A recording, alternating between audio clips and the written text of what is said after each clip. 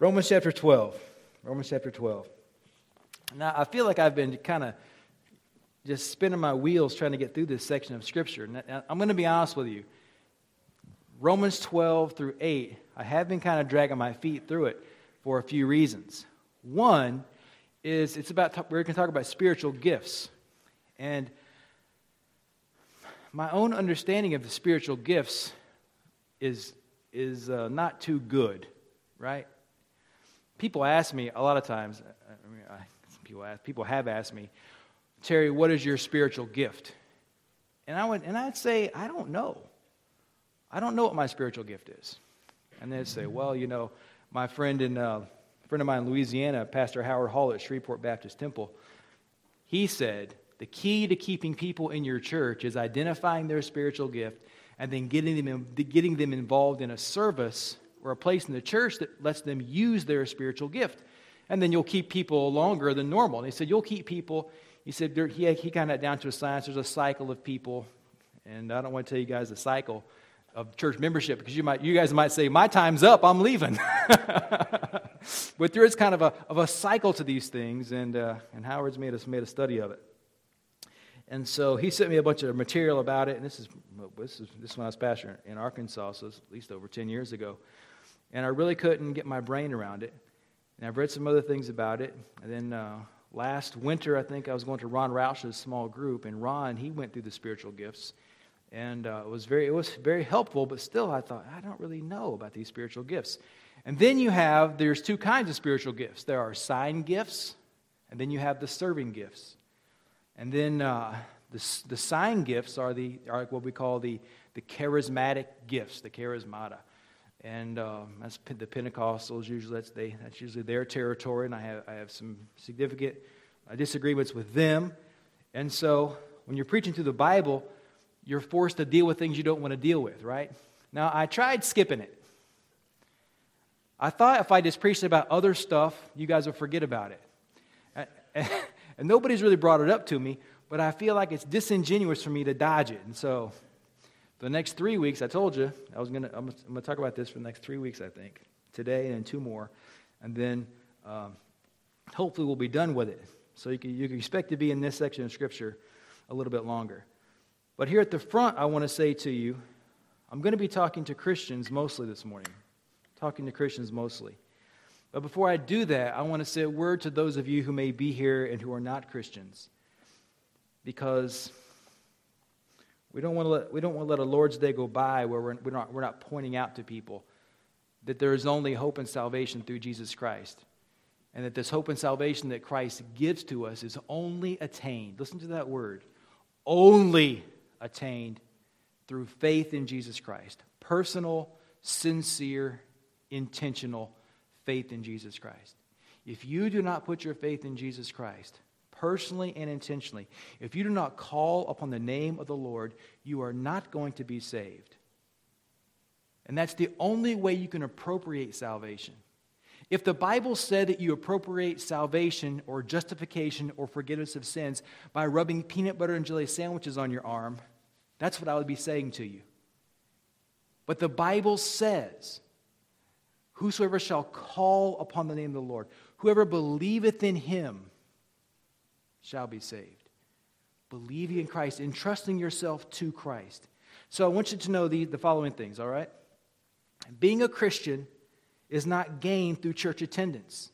If you go to church a lot, that's not going to get you into heaven. Having Christian parents or grandparents does not make you a Christian. You can only become a Christian when you come to know something about yourself, and that's that you are unrighteous. And I think if I asked you guys, how many of you would say you're a sinner? Probably everybody would say, hey, I'm a sinner, I know I sin. But it's not just that you're a sinner, it's that you lack righteousness. You are unrighteous. The worst dude in town, when he looks in the mirror, he'll see himself as better than he really is.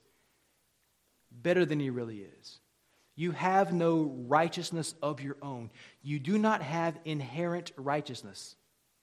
You need alien righteousness. You need a righteousness that's not yours. You need a righteousness from another world. You need the righteousness of God. And the only way you can receive that righteousness is through faith in Jesus Christ. So that's counterintuitive to all of us because we all know we're Americans. Anything worth having is worth what? Working for. You want a nicer house? Get out there and work hard. Buy more lottery tickets. Get a better system at the casino. I mean, if you want to have better anything, you got to really get after it. And that makes sense to us in so many ways except salvation. By grace are you saved through faith, and that not of works, lest any man should boast. If you could work your way into heaven, and Jesus wouldn't have to come down the cross for your sins, and you may say, well, I'm working my way to heaven, but I would never brag about it. That's because you don't understand yourself. I go out in the garage, and I straighten up the garage. This is how it works. Some people are very organized, and some people are very disorganized, and the latter is me. And so when I go out in the garage, and I straighten up the garage, and I get all my junk rearranged, I go in the house, and I say to Valerie, you want to come see the garage?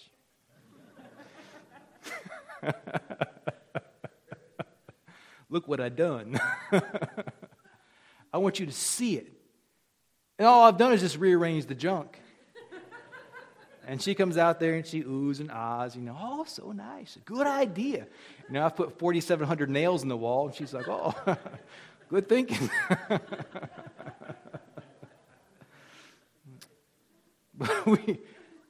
But we need a righteousness that's not our own. We need something from God. And when you come to really become a Christian, you'll cease to be boastful about your righteousness. Because you'll come to know that it all came from Jesus and not anything from you. Now let's read our text here, Romans chapter 12, verses 3 to 8.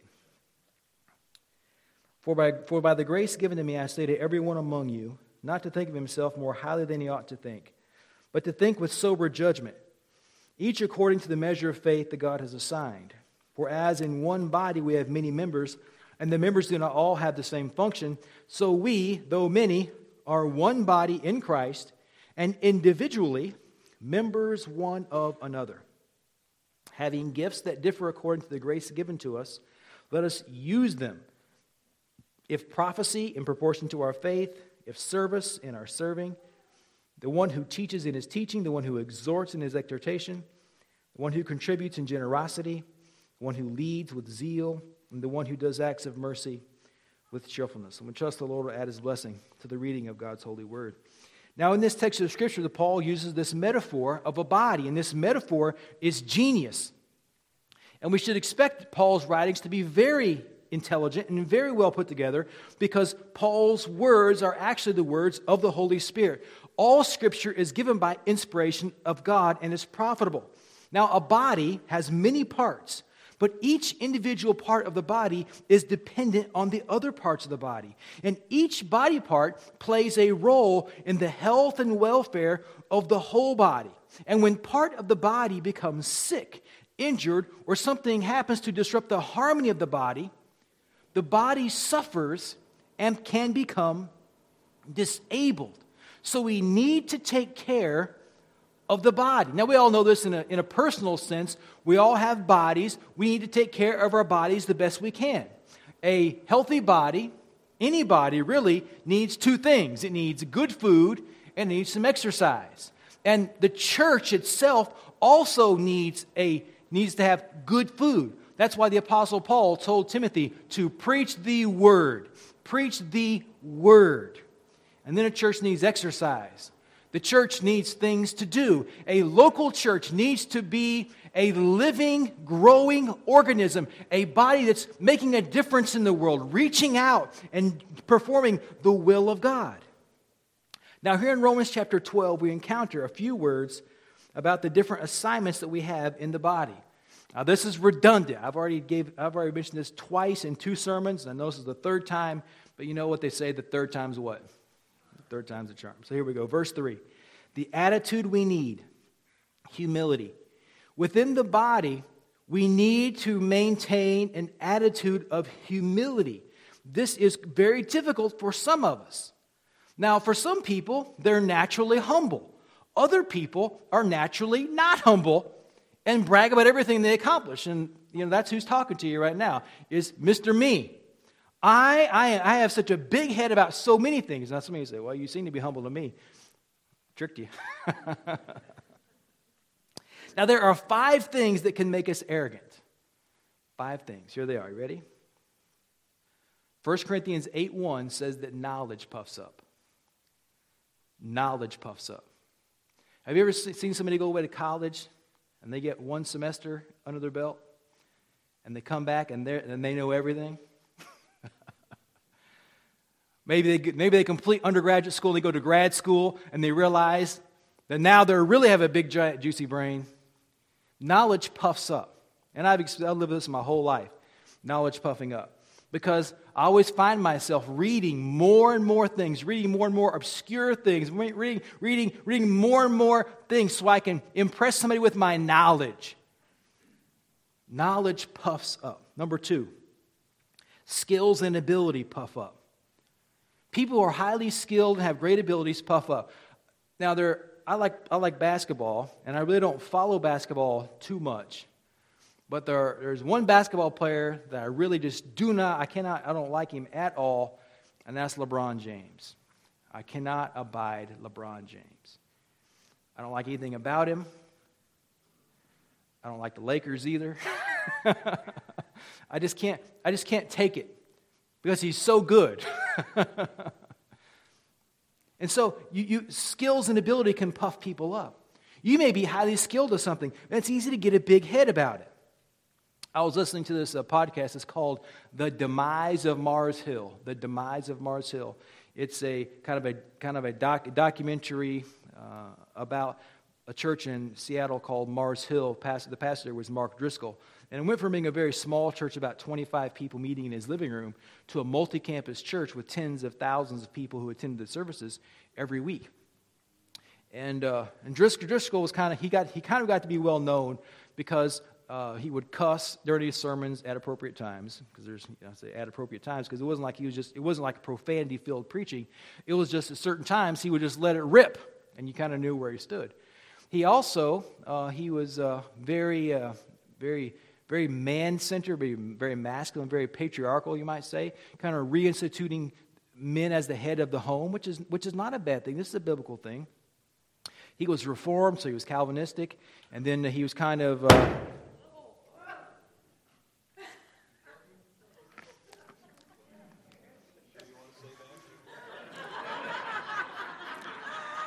That's exactly what I thought. I thought, maybe I should stop talking about Mark Driscoll.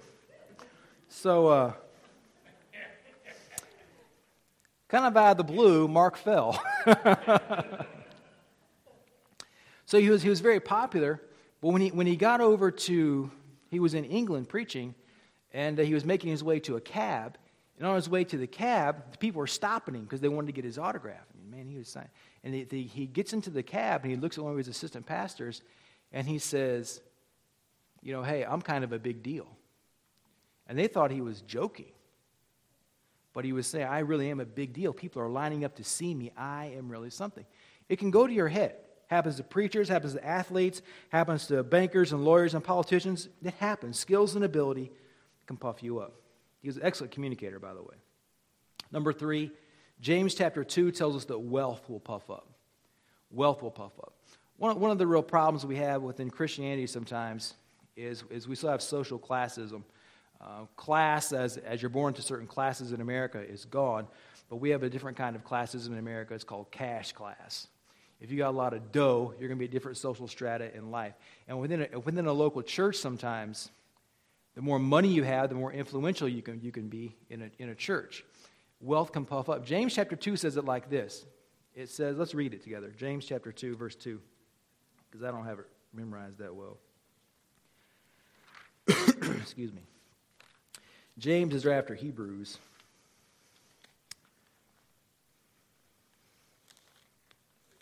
Hebrews chapter 2. What did I say? James 2. Thank you. James chapter 2. James chapter 2, verse 1. My Bible has this paragraph heading, the sin of partiality. My brothers, show no partiality. This is verse 1. Show no partiality as you hold the faith in our Lord Jesus Christ, the Lord of glory. For if a man wearing a gold ring and fine clothing comes into your assembly, and the poor man in shabby clothing also comes in, and if you pay attention to the one who wears the fine clothing and say, you sit here in a good place, while you say to the poor man, you stand over there or sit down at my feet, have you not then made distinctions among yourselves and become judges with evil thoughts? Listen, my beloved brothers, God has not chosen those who are poor in the world to be rich in faith, and theirs has not God. I'm going to stop reading this. I don't want to waste. I'm not reading it too well. That's why. Basically, the sin of partiality, preferring people one over the other because of their class, because of how much money they have. Now, this happens in churches. It happens, and it can cause you to be puffed up. Wealth puffs up. So let's move on. Verse 4, number 4. Beauty puffs up. Now, this is interesting because in 2 Samuel chapter 14, verse 25, you read about David's son, Absalom. And Absalom leads a revolt against David. But the Bible says there in 2 Samuel 14:25, it says that Absalom is incredibly beautiful, that there is nothing to mar his beauty. He was a beautiful man. And part of this puffed him up. Now, just think about the people you've known in your life. So far, do these things seem kind of spot on? These things that puff up. Knowledge puffs up. Skills and ability puff up. Wealth puffs up. Beauty puffs up. And then fifthly, weird religious convictions can puff you up. Colossians chapter 2, verse number 18, where the Apostle Paul warns the Colossians against being lured into the false humility of worshiping angels. Now, I've been around all kinds of Christianity in my life. I grew up in a very narrow, very conservative, very legalistic sect of Christianity, where how many of you guys think it's a sin to lay any kind of book on top of your Bible? Anybody like that? How many of you ever thought about it? I never really thought about it, except when I was a kid growing up in church. If they saw a hymn book laying on top of the Bible, they would say, "Hey, put the Bible on top." You know, and that seems that on one hand that seems like, okay, that's a decent idea, but it got to be a big deal. And then there's all these other weird religious beliefs. I was preaching for a pastor in Hot Springs, Arkansas one time, and he told me, he said, "Terry, I never bring any foreign signals into my house." And I thought, what is a foreign signal? I don't bring any of those devil waves into my house. Oh, what's he talking about? Well, he didn't have a TV. We don't watch that TV in my house. We don't watch any television.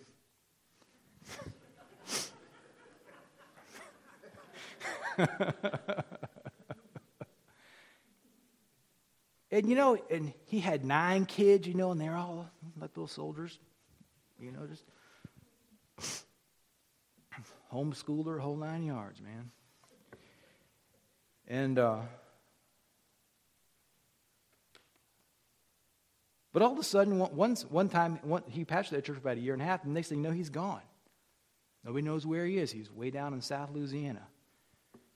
But the reason why he had to leave his church so abruptly was because he had a child before he got married, before he became a Christian. He had a child with a lady, and finally she wanted to get child support from him.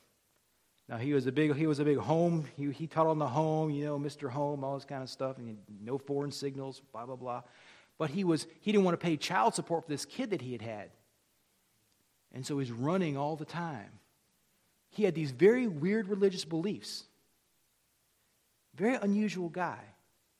But he's running from child support, right? Now, true religion, a true Christian would have done what? Paid his child support.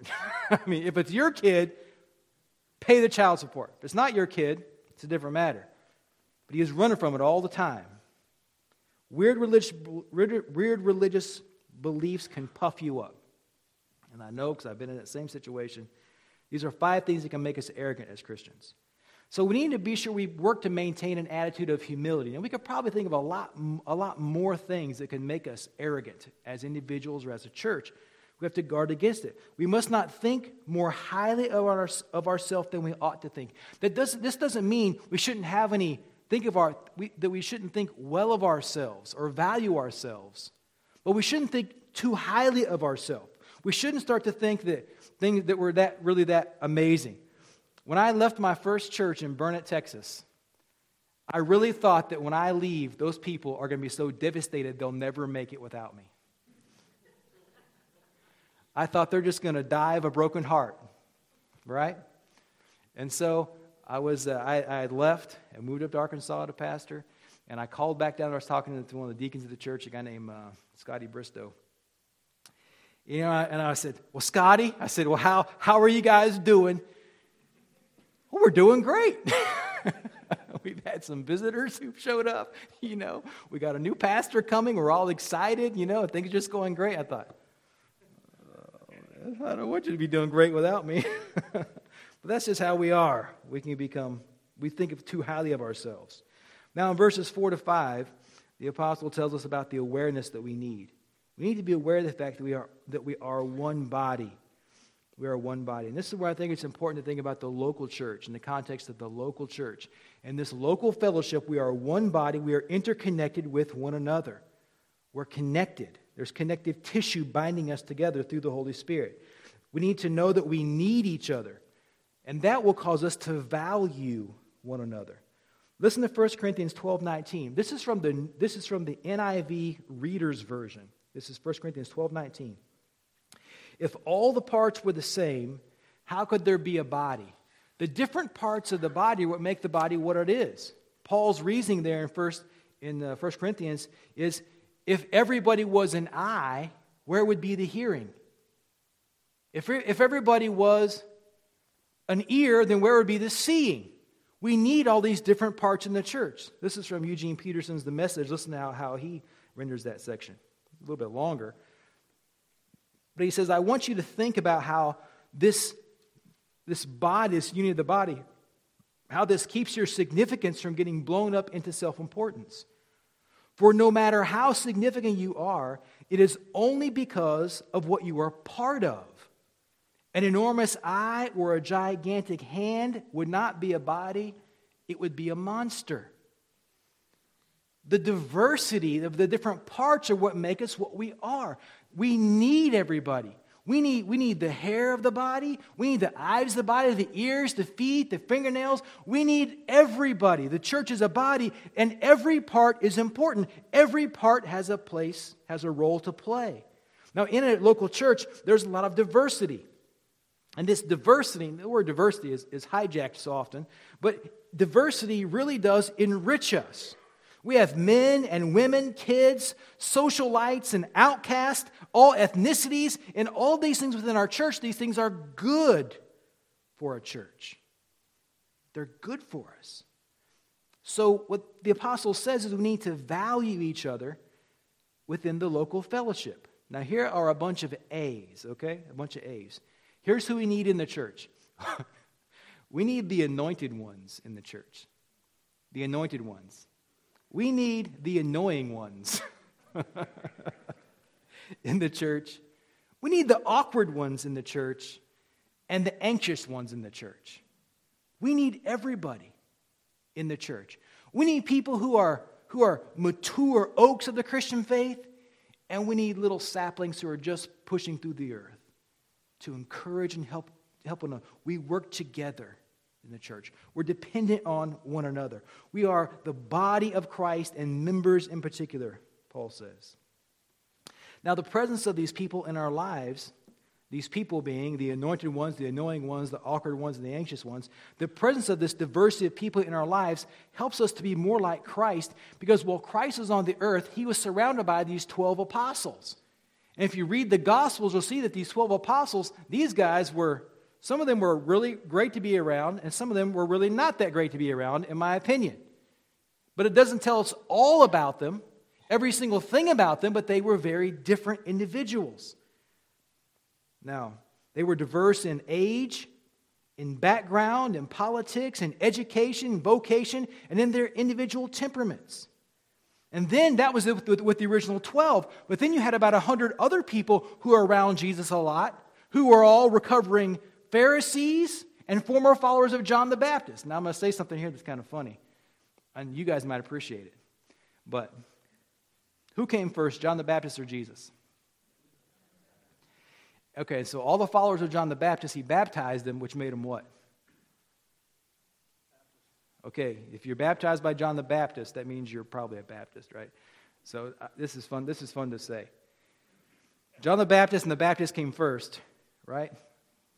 Let's say that together. No, I'm just teasing. John the Baptist and the Baptist came first. And then who showed up? Jesus. And the followers of Jesus are called what? Christians. And so all Baptists need to become what? Christians. The Baptists were Baptists until Jesus came along, then they became Christians. I think that's so funny. Because I can prove it biblically that being a Baptist doesn't make you a Christian. But it helps if you are a Christian to be a Baptist.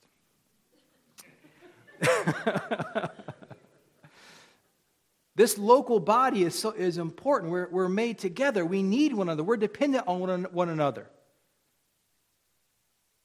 Now, sometimes we say, well, I don't really feel like I'm super connected to my church. And you know, that's true probably sometimes. Sometimes you do. Sometimes you do feel very connected to other people in the church. Now, most of the time, I don't think about my baby toe on my right foot hardly ever. You think about it? I never think about it. But if I'm walking through the house in the dark and I hit that dude on a door jamb, I'm reminded he's there. Right? And so in a church, it's normal. You're not always going to feel super connected. But there are times when you're going to feel very connected to your church. And so, but it tells us we're all connected, we're all important. And we need to intentionally value one another and think about each other in these ways. Now, the third thing the apostle gives us here are the aptitudes. The aptitudes we have or the gifts. One commentator says this about the spiritual gifts.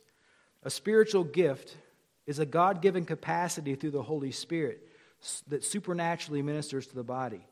Your spiritual gift is a unique capacity to minister to the body of Christ through the channel of the Spirit of God who supernaturally touches the lives of other people. So when we are born again, God gives to us these gifts. Look at your Bible there. Look at the reading here. Verse 4. For as in one body we have many members, and the members do not all have the same function. So there's diversity in the function. So we, though many, are one body in Christ, and individually members one of another, having gifts that differ according to the grace given to us. Now, God graciously gives to us different gifts to use for Him. That's the word grace. It's a favor. The word grace can be it's charis is the word, and it could be translated gift, right? A gift that's given. God gives you these gifts to serve the body, and He gives everybody different gifts, different enablements for the benefit of the church. So when you're born again, so think about it like this: when you were born the first time, when you're born physically, when you were formed in your mother's womb, already there was your DNA was programmed, and all the inclinations that you were going to have were already there. Harold Seitler, in his sermon, The Church, a Body, he says that at the moment of conception, everything I was going to be in my life, as far as my height, size, everything was all already programmed. And I just grew into those things. And when you're born again, it's the same way. The Holy Spirit comes inside of you and takes over you, and you begin to mature and develop into a Christian person with certain inclinations and gifts. Now, the best way I know to illustrate that, the difference of gifts, is like with the gift of, like,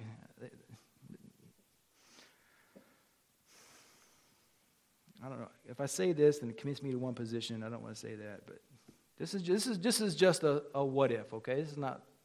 Don't hold me to what I'm about to say, okay? You promise? I'm going to use some. This is just illustrative, okay? But I don't know if I should do it or not. Romans 7. I'll just stick with my outline. So these giftings that we have, they become more obvious as you grow as a Christian. So if you become a Christian last Sunday, then it may not be obvious to you what your spiritual gift is yet. You're kind of going to grow into it. Just like a little kid. You think you know what a kid's going to really be good at. You're going to make, my dad, when I was a kid, he said, you're going to make a great lawyer because you are very argumentative. Well, I grew out of that. Not the argumentative part, but the being a lawyer part. So it's not always obvious, but it becomes obvious as you go along, as you mature spiritually. Now, in this section of Scripture, the Apostle Paul he mentions the spiritual gifts. Now, there are two kinds of spiritual gifts. There are serving gifts and sign gifts. Serving gifts and sign gifts. The serving gifts are the unique enablements of the Holy Spirit whereby God works through individuals in ways that primarily benefit the local church that they are connected to. So these are the serving gifts, right? Now, for the first 30 years of the Christian church, both types of gifts were active. But one type began to disappear.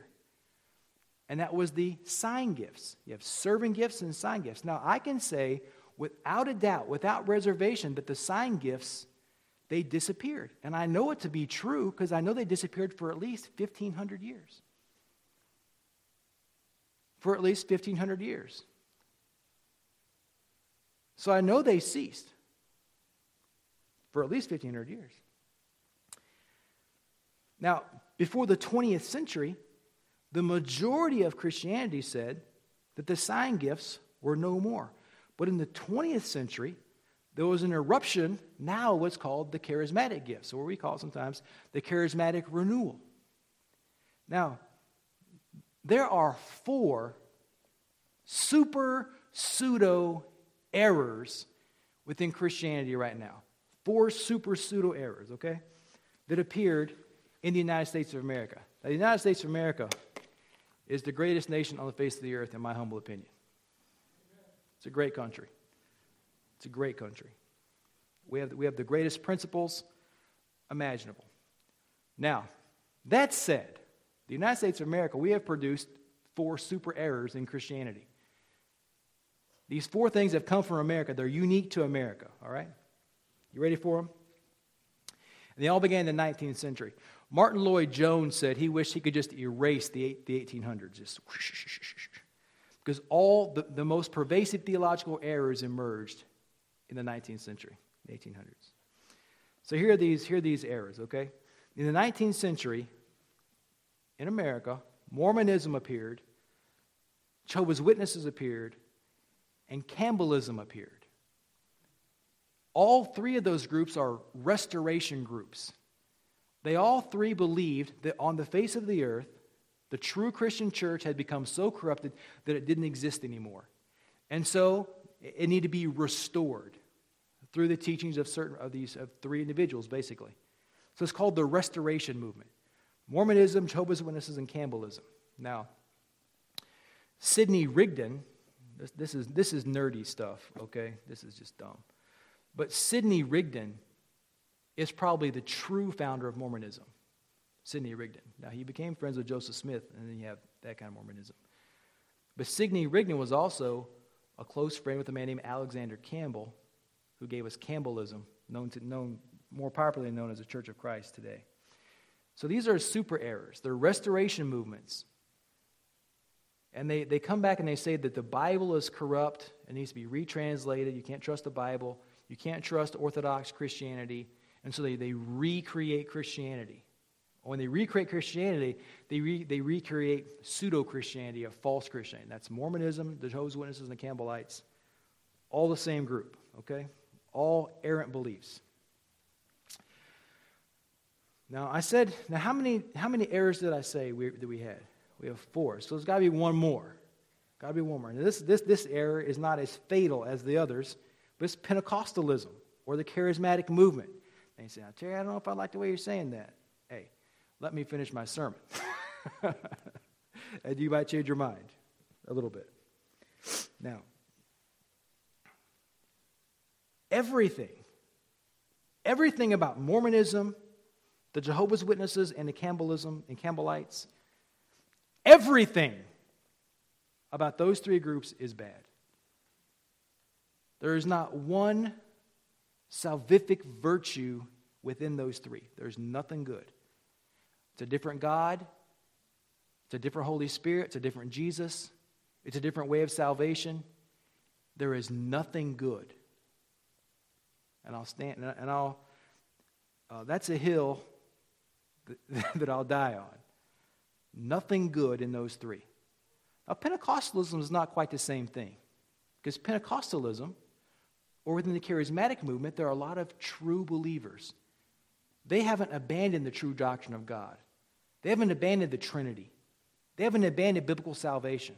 They have some errors, but they haven't abandoned the whole enchilada like the big three. It would be easy, however, to just anathematize all charismatics without exception. It'd be very easy to do, because that's the easiest thing to do, right? It's like saying all Democrats are bad. That's easy to do, right? All Republicans are bad. That's easy to do, right? Just like all Yankees are bad.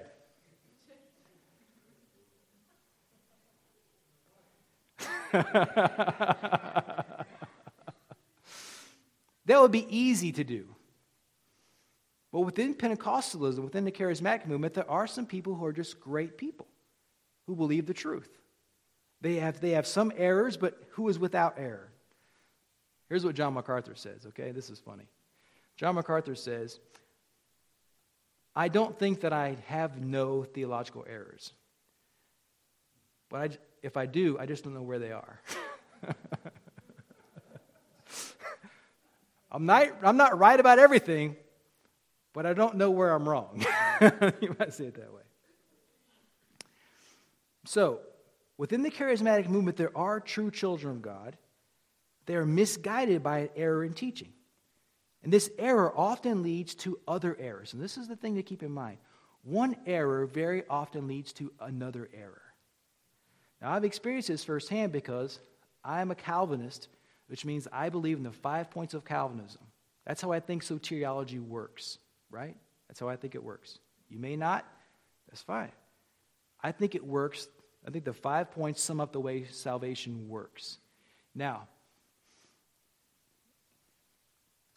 some Calvinists believe that you should not preach the gospel randomly or give public appeals to salvation. There's a big debate within Reformed theology about the free offer of the gospel. Now, at the beginning of this sermon, I told people who are not Christians to do what? What did I say? Believe on Christ, call upon Him. Whoever calls, he'll receive. That's called the free offer of the gospel. If you say whoever will believe, believe. If you want to be saved, call upon Christ and He'll save you. That's the free offer of the gospel. I have close friends who would never say that. They would never say that because they say, well, we don't know who is elect and who isn't elect. Now, our friend and brother in the faith, Charles Spurgeon, he said, it is not our business to go around figuring out who is elect or not. Our business is to preach the gospel to every creature. My dad's friend, William Canoy, he said, election is God's business and not our business, so stay out of God's business. So we preach the gospel to everybody. And we call upon everyone to come and believe. Come and dine. The Master calls come and dine. Come and feast at Jesus' table all the time. So, it'd be easy to say all Calvinists don't believe in the free offer. Well, they don't all believe that. It's easy to broad brush these things. Now, one error often leads to other errors. Some of the errors of the charismatic movement are so awful, repugnant, and addictive that it seems like the best solution just to say that they're all wacko. How many of you guys ever seen Benny Hinn on TV? Ever seen Benny Hinn on TV? Or Oral Roberts, he's dead now though. Oral Roberts, Kenneth Hagin, he's also, he might be dead. You can see Mike Murdoch. who was the PTL people? Who are their names? The Baker, Jim and Tammy. You can get on. There's all kinds of crazy people out there who are on the charismatic side of the fence. And you can say, well, there's all like that, but they're not all like that. But some of them are. So it's not easy. You kind of got to work through and consider people case by case what they actually believe. I'm not sure what the real time is. What time is it, Jose? 11:40. So I'm going to take a few more minutes here.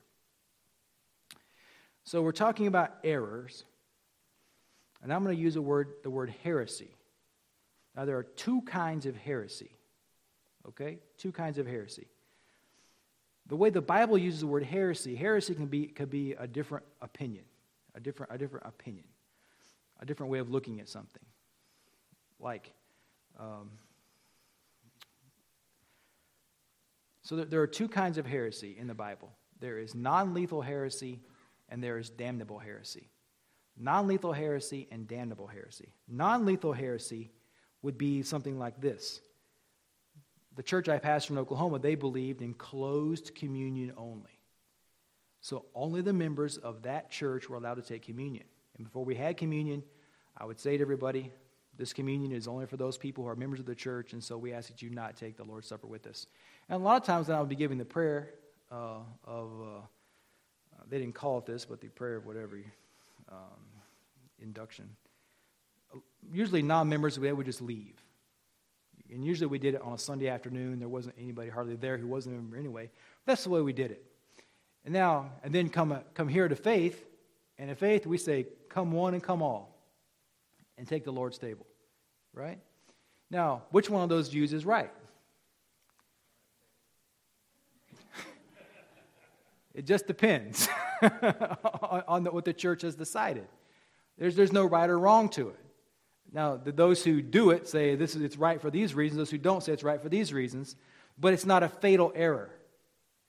Not a fatal error. So, for instance, my father does not believe in the universal body of Christ. He doesn't believe in the universal church. He believes in the local church only. And that probably, in some sense, all the local churches in aggregate make up the kingdom of God, which is an interesting position. But that's not a fatal error. There's errors that are not fatal, not terminal, right? Now, at the beginning of the sermon, I said that if one appropriated salvation through the rubbing of something on your arm, then that's what I would preach. What did I say to rub on your arm? Peanut butter and jelly sandwich. If I was preaching that you're saved by rubbing peanut butter and jelly sandwiches on your arm, that'd be a fatal error, right? How do we know it's a fatal error? The Bible says something else. So there are fatal errors and non-fatal errors. Now in 1 Corinthians 11:19, in the modern versions it says there must be factions among you, but in the Authorized Version it uses the word heresies. There must be differences of opinion within the church, Paul says, so you can do these examinations. So there are fatal errors and there are non-lethal errors. Lethal errors are mentioned in 1 Peter chapter 2, verse 1, and he uses the word damnable heresies. There are damnable heresies. Now, within Christianity, there are many in-house debates about different theological perspectives that are disagreements between brothers and sisters, like communion. But a disagreement over baptism and communion does not automatically mean it's a damnable heresy. But there are Christian churches, pseudo-Christian churches, who say you must take communion and you must be baptized in order to be saved. Now that'd be a serious error. That's a lethal error. It's a lethal heresy, a damnable heresy. So, lethal errors, if an error is lethal, you can't give it any mercy, right? You can't give it any mercy. The Apostle Paul said, though I or an angel from heaven come and preach any other gospel to you, let them be accursed, let them be damned. There are some errors that you can't cut them any slack because they'll take you to hell. But there are other things that there are differences of opinion, right? So, our charismatic friends, what class are they in? There are some very hard-line people here. Our charismatic friends, they're not in the lethal error category. They're not. They're errant in my opinion, but then again, it's my opinion, right? So, they're not guilty of damnable heresy. I think they're at error. And it would be easy for us to get all wound up about the errors of charismatics and tell stories that illustrate their excesses. But our more pressing issue is to figure out how the serving gifts work and get busy serving God. And then we can talk about the sign gifts after that. And so, this sermon is over. All in favor say aye. Aye. All right. Now, in the Bible, there are two lists. Now, on your screen right here is this QR code. In the Bible, there are lists of serving gifts. Now, sometimes it's hard to find out what your gift is, your spiritual gift is for serving. If you take your phone and take a picture of this QR code, if you have a QR reader, this is going to take you to a spiritual gift test. And it costs $59.95. All the money goes to my airplane fund. But this will take you to a link on our website where you can take a spiritual gift test and try to figure out what your gift is. All right? Kind of give you some. And then next week, I'm going to talk about the serving gifts. Now, just in case you don't have a phone that does that or that doesn't work for you, this afternoon, Jim's going to send out an email with a link in it. You can go and take this little test and kind of see what it is. And then next week, we can all get together and compare our scores. But we'll look at those together and figure out what our serving gifts are, because I think there is some credence to serving in your strengths. Ed Young at Fellowship Church in Dallas, Texas, he says this: lean into your strengths. Lean away from your weaknesses. So if you have a strength in there, you want to get involved in something that you have a spiritual inclination to do, then we can serve the Lord maybe better and more efficiently.